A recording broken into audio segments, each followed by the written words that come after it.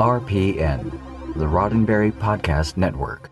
Today's daily Star Trek news is supported by listeners like you, patrons through Patreon. Find out more and add your support at patreon.com/daily Star Trek news.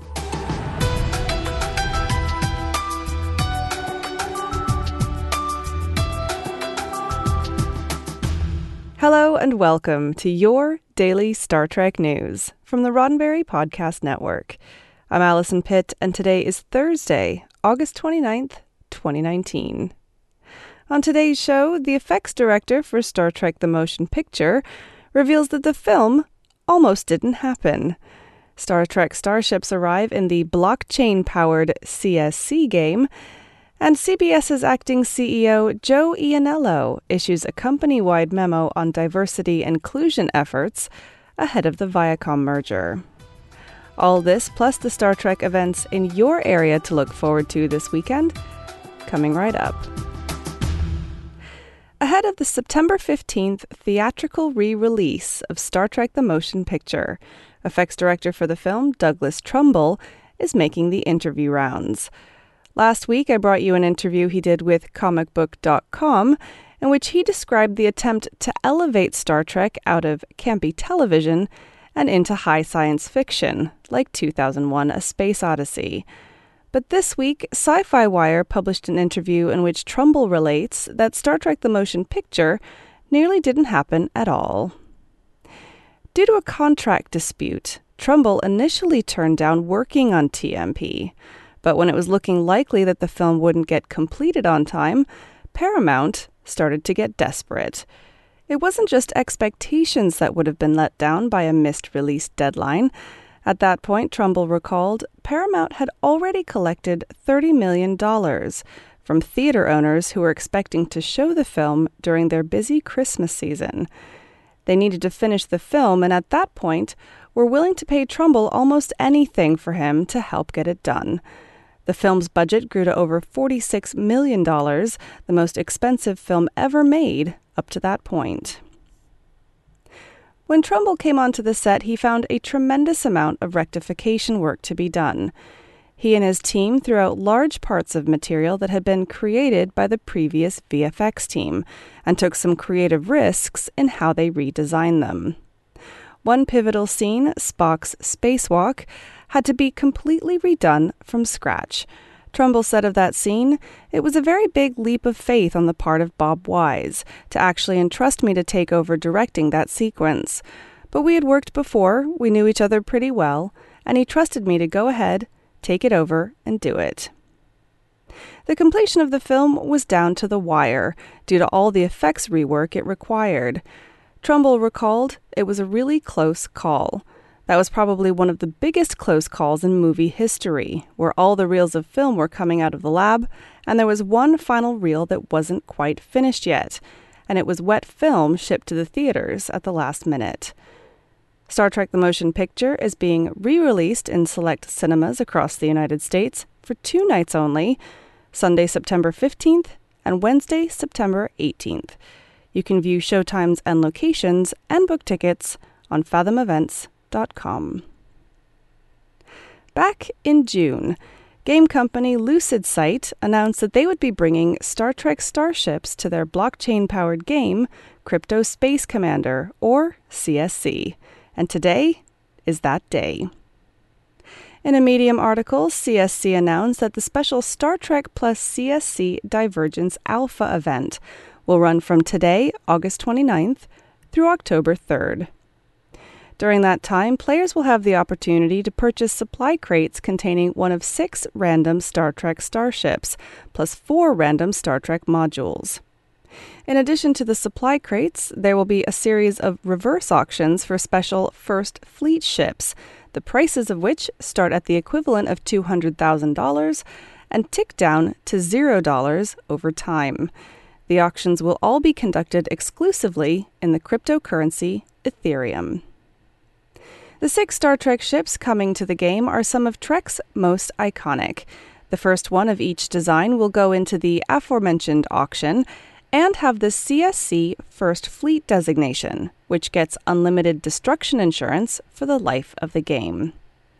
First up, the USS Enterprise NCC 1701, no bloody A, B, C, or D. That sail starts at 11 a.m. Pacific today and ends September 4th. Then the USS Enterprise NCC 1701D auction starts at 11 a.m. Pacific on September 4th and ends September 10th. IKS Rotaran IKC 62127, commanded by Martok during the Dominion War. That auction starts September 10th and ends September 16th. Next up, the USS Rio Grande Runabout, NCC 72452. That auction runs September 16th through the 20th. Keeping with the Deep Space Nine theme, the USS Defiant NX 74205 is up next. That auction runs September 20th through September 26th. And finally, the USS Voyager NCC 74656. That auction starts on September 26th and finishes on October 2nd, just before the Divergence Alpha event finishes. In addition to the ships and modules, players can also find Star Trek-themed hidden crates and shards throughout the game. Once again, the Star Trek plus CSC Divergence Alpha event is running today through October 3rd, after which time Star Trek-themed supply crates will no longer be available for sale, any remaining stock will be destroyed, and starship counts will be locked in. To find out more about this groundbreaking blockchain-based game and its Star Trek-themed special event, head to csc-game.com. More news and the weekend's events in just a moment, but first, a word from me. This show is supported by listeners like you through Patreon, but this week, I'm asking something a little different from you. In honor of Star Trek's fine history of letter writing, I would like you to write me a letter and tell me your Star Trek story. Send a letter or postcard to me, Allison Pitt, at P.O. Box 17913, Irvine, California 92623. That's P.O. Box 17913, Irvine, California 92623. And if you include your return address, I'll send you a sticker. Of course, if you write in, I may use your comments in a future episode of this show. Now, you can also still contribute financially to Daily Star Trek News if you so desire, and you can do that through Patreon. The address is patreon.com/Daily Star Trek News to find out more. That's patreon.com/Daily Star Trek News. And a big thanks to you for supporting this show. The chatter around the upcoming CBS and Viacom merger has been relatively quiet in the weeks since the companies made the announcement. But it appears as though behind the scenes, executives at both companies are preparing for the merger to go through and readying their respective workforces for change.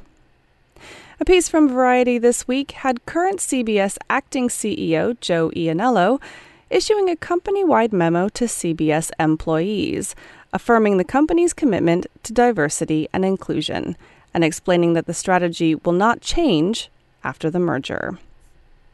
Quoting the memo, "As you all know, we will soon be joining forces with Viacom, another company that places great importance on diversity and inclusion and understands the value it brings to business and culture. I've spoken with Bob Backish, and we are aligned in this effort. I want you to know that in these months as we move toward the merger, we are not easing up on the pedal." Iannello went on to explain that the company is investing in human resources and diversity and inclusion in order to support their strategy. He also outlined a number of examples of steps that the company is taking to ensure their commitment is brought to life. For instance, building an inclusion-centered curriculum for hiring managers, creating and delivering customized unconscious bias training for leaders to help them lead more effectively, and holding leaders responsible for improved diversity and inclusion outcomes at all levels, and ensuring a diverse slate of candidates, particularly for senior-level positions.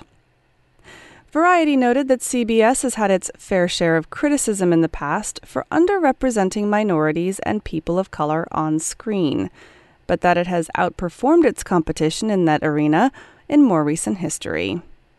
Variety also noted that in April they published a piece by former employee Whitney Davis titled "CBS Has a White Problem."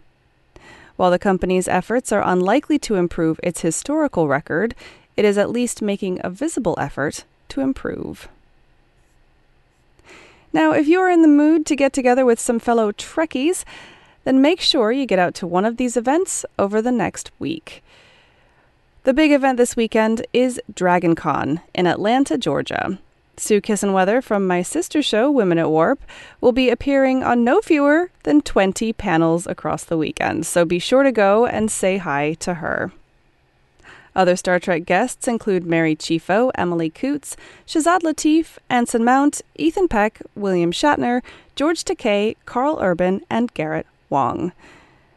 Now, thanks to Sailor for writing in about this next event. Taking place in San Francisco, Star Trek Live is running today, August 29th, through September 21st at Oasis Nightclub. The event's description reads, "Back by popular demand, the Drag Kings take over the stage at Oasis in Darcy Drollinger's Star Trek Live. Starring some of San Francisco's best comedic performers, this drag parody of the groundbreaking television classic will send up a favorite episode of the original series, The Naked Time, in which a strange affliction affects the crew of the Enterprise, causing them to act as though they are drunk, resulting in the loss of control of the ship." Featuring Lee Crow, the world's only female William Shatner impersonator, as Captain Kirk. Please note this event is 21 and over only. For more information and tickets, visit sfoasis.com. And you'll be sad to hear this, but this weekend is the very last for the Star Trek Exploring New Worlds exhibit at the Henry Ford Museum of American Innovation in Dearborn, Michigan. Go and see it before you lose your chance. After the Henry Ford, the traveling exhibit will be moving on to Los Angeles, but not until next spring. If you have a local event you'd like for me to include in next Thursday's show, then please email me at info@dailystartreknews.com or use the hashtag DSTN events on Twitter. Well, that's it for today's Daily Star Trek News from the Roddenberry Podcast Network. For more great Star Trek podcasts, be sure to check out podcasts.roddenberry.com. This show is supported by people like you, patrons through Patreon. Find out more and add your support at patreon.com/Daily Star Trek News. If you'd like to get in touch with me, just shoot me an email at info@dailystartreknews.com or find the show on Twitter and Instagram at Daily Trek News. I'm back tomorrow with more of the Star Trek news you need to know, plus your weekend podcast playlist, and the answer to this week's trivia. I'm Allison Pitt. Live long and prosper. Podcast.roddenberry.com, the Roddenberry Podcast Network.